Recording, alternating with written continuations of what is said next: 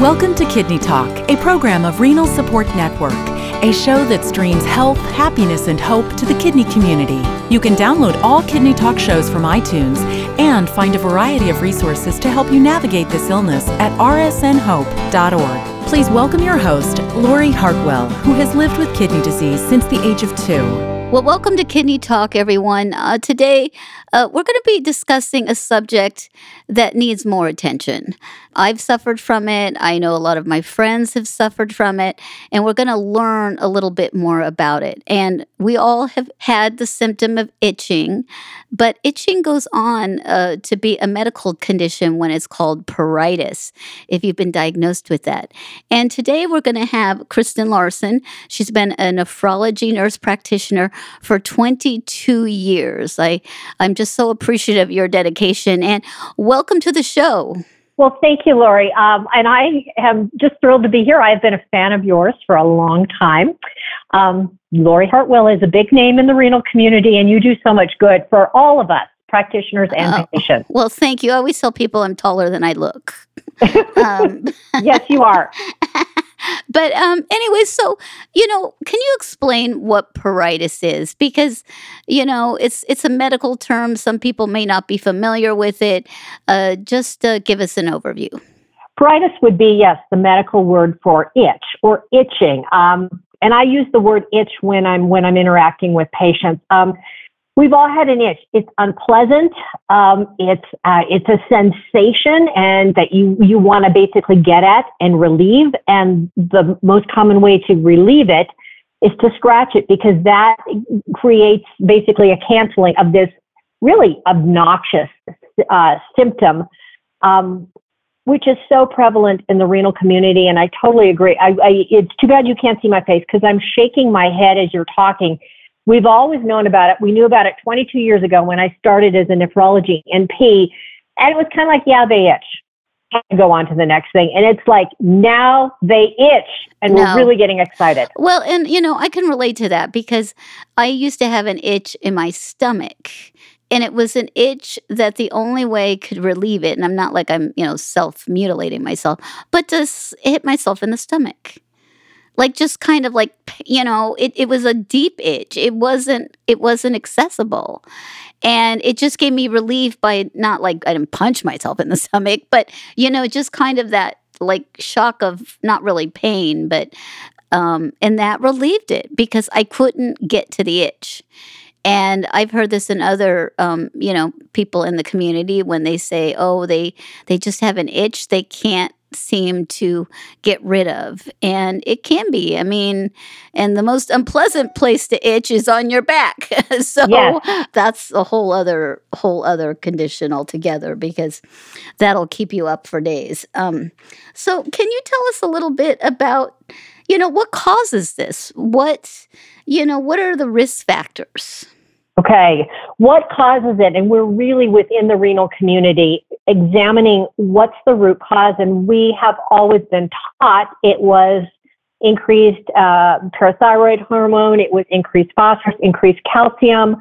Now maybe there's more players, such as buildup of toxins, maybe just even an abnormal nerve conduction that's more prevalent in persons with kidney disease. Is it chronic inflammation? Is it an imbalance in the opioid receptors of the body? No one can really put their finger on what is the one cause. So it really becomes a condition, a disease of exclusion. We rule out other things instead of ruling in things. Well, and I know it's interesting because we forget that when your kidneys don't work, dialysis only provides, 10 to 20%. Literature says different things of what your kidneys would do. So you have a lot of extra toxins in your skin. At one time when I was on dialysis, I was a couple shades darker. And so this deposits in your skin and can cause a lot of problems, because you also get dry skin. Yeah. Just so, we're not talking about dry skin here. We're, put lotion on, but this goes much deeper than that. It does. And when I started practice, I worked in South Carolina, which they are blessed with humidity along with heat. Now I'm in Salt Lake City, Utah, And we're blessed with abundant heat, but zero humidity. And I will tell you that I go through bottles of lotions and basically emollients. I can no longer buy the cheapest brand in the grocery store. I actually need something that's higher powered with a glycerin or a glycerol base, sometimes a little paraffin in it, to basically seal in the water within your skin. And then that is really looked at as, translating to folks with kidney disease. Would this be the best option for your dry skin? Right. And you have to look at all the factors because of the fact that when you're on dialysis, if, fluid is pulled too quickly or, you go beyond your dry weight, it dries your skin out. I mean, it can look like leather. It can look, so skin is one thing, but pruritus is like a nerve I just want people to understand the difference. Yeah. Well, pruritus can be an irritation of a nerve, or is it a buildup of a substance in your skin? And that's where we're thinking, is it perhaps the calcium or phosphorus or toxins? Or can your itch just be a standalone dermatologic, a skin condition that you happen to have in association with kidney disease that's not necessarily related? However, when you look at the chronic kidney disease population as a whole, their reporting of having itch is way more common than the general population or the non-CKD.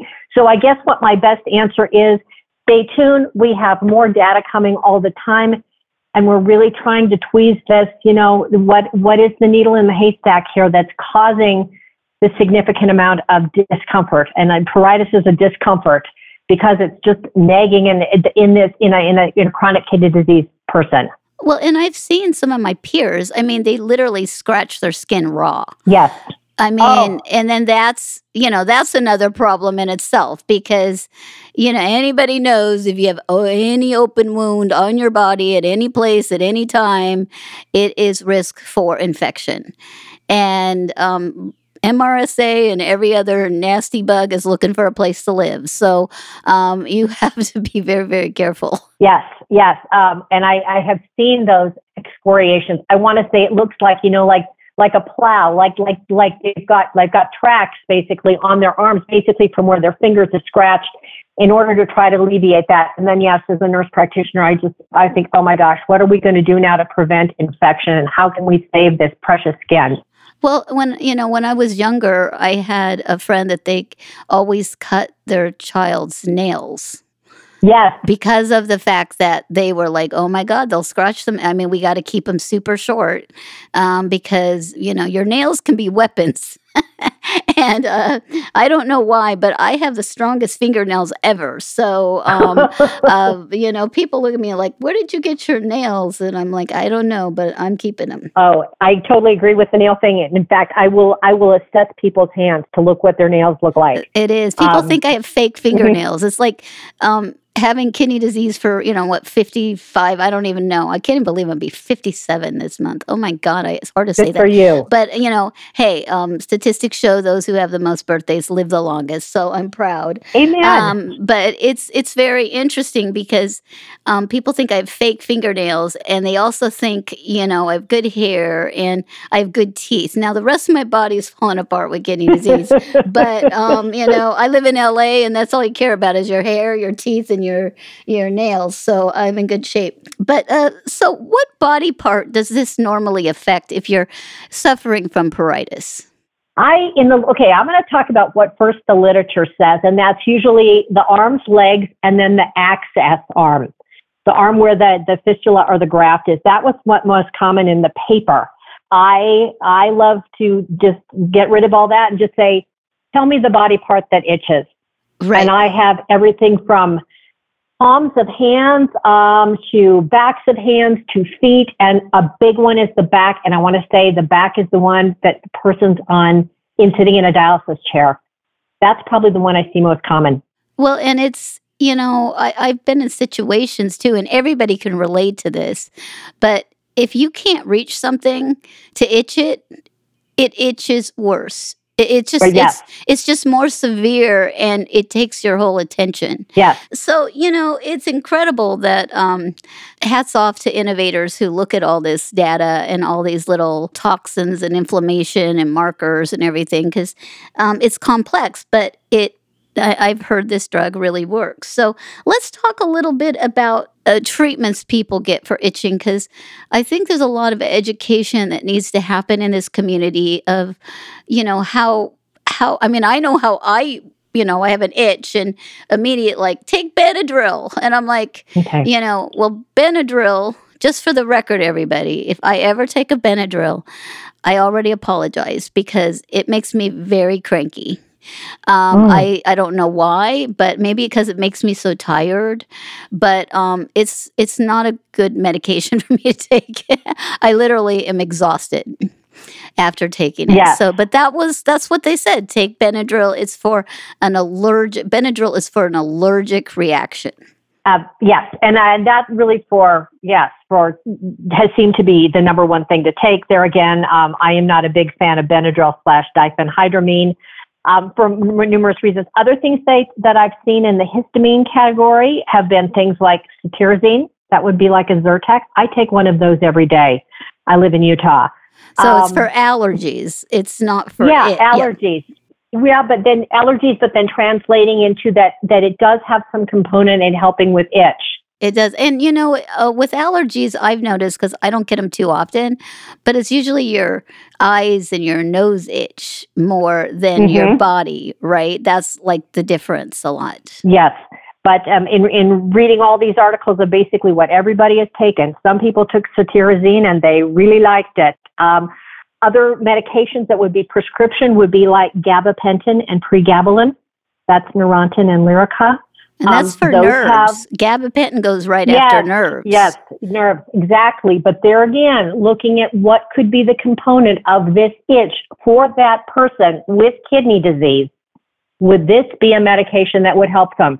It's almost like a trial and error because, as you know, your body didn't read the textbook. It doesn't know what it's supposed to do. And sometimes it'll respond to a medication that's less common. Right. So there's a new medication on the market that is to treat this condition. So maybe we could talk a little bit about that, because I think it's good to know all your treatment options. So when you talk to your doctor, if one's not working, you can ask for the other. And it's amazing when people create solutions to our problems. Yeah, well, I think Lori, what you're talking about is the medication that's given for persons on hemodialysis. And that's difelikefalin, also known as Korsuva. Yes. Yes, and that's the newest medication that's out. It is only at this time approved for folks receiving hemodialysis, and it is given at the end of the treatment during the rinse back, and it's given obviously 3 times a week. I do have patients that take it, that receive this, and it has really helped them. I have to say I've really seen, and the patient, most importantly, has seen great results. One of them said it could hardly sit in the dialysis chair. And now I sit here and she says, it never really totally goes away, but I'm not uncomfortable anymore. So in her mind, the patient, it's a win. It's a home run for her to be on this medication. Right.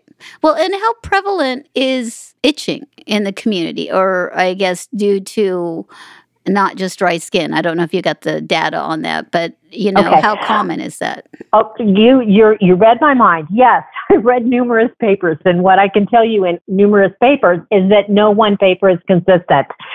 So wait! You didn't get the medical community to agree? I'm just kidding.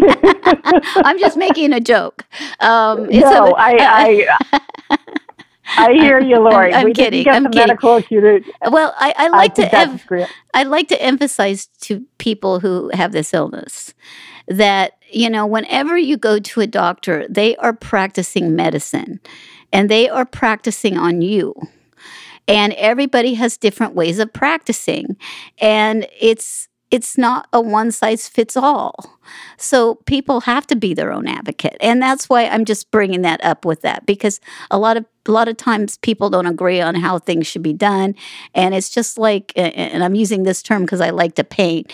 Artists have different way of painting, and one's not better than the other or worse than the other. It's just a different approach. So that's why patients have to be their own advocate. So I totally agree with you. Absolutely. We need to be informed consumers of our own healthcare. And so getting to your question, this is what I found. The statistics for persons not on dialysis but with kidney disease would be anywhere from 18 to 56%. These are in various articles. And then the persons that receive hemodialysis, and that's hemo, not peritoneal, would be anywhere from, I found 40% to 70% or so. My personal, and this is Kristen Larson talking of here in Utah. I'm an educator for Roseman University College of Nursing, and my students ask all their persons on dialysis, tell me about your itch. It's an open-ended question, not do you itch. Tell me about your itch. And I would say in the persons that they see and assess and care for, it's closer to 75%. And my thought in my head would be, this is not a scientific study, but perhaps the fact that the question is open-ended, tell me about it, and that they are going to be an active listener, promotes then the person who has this symptom to really start talking about it and telling you about it. That's just my theory. Well, and I think people just accept things. They're like, oh, I just got to accept it. And they stop looking for solutions because perhaps in the past they've found no solution. And then, I always say the term learned helplessness sets in, like they don't think they can solve it. But you never know what innovation or treatment may be down the pike. You gotta always be current. The more you know, the less you know. That's what I found out. Oh, that is so true. It's always something to learn. Yes. So getting back to the numbers, I also too want to tell you that I did see persons in their home with chronic kidney disease when I was a house calls nurse practitioner.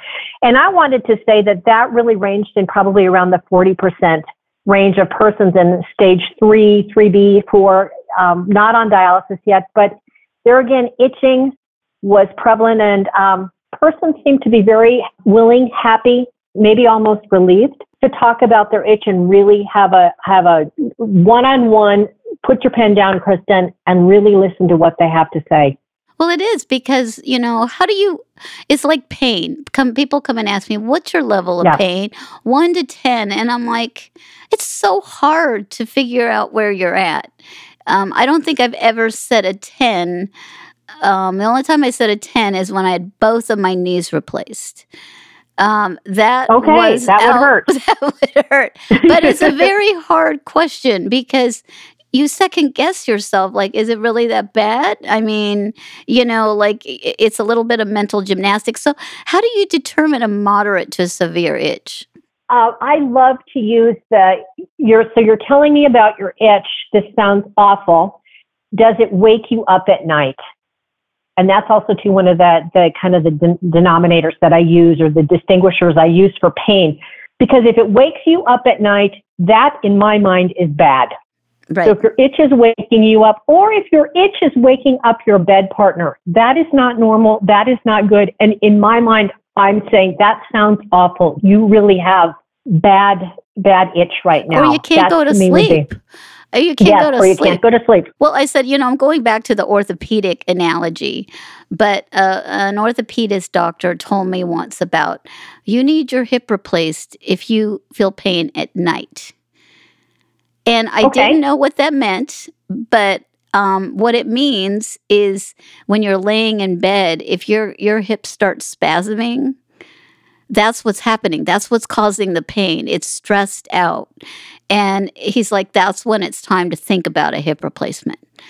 Because, and I just thought that was such a great analogy because, you don't want to do things, but it's like, if it's hurting when you're laying, it's already, on overload. And so I thought that was a a great like test to just kind of like, get out of denial to say, oh God, I might need another surgery.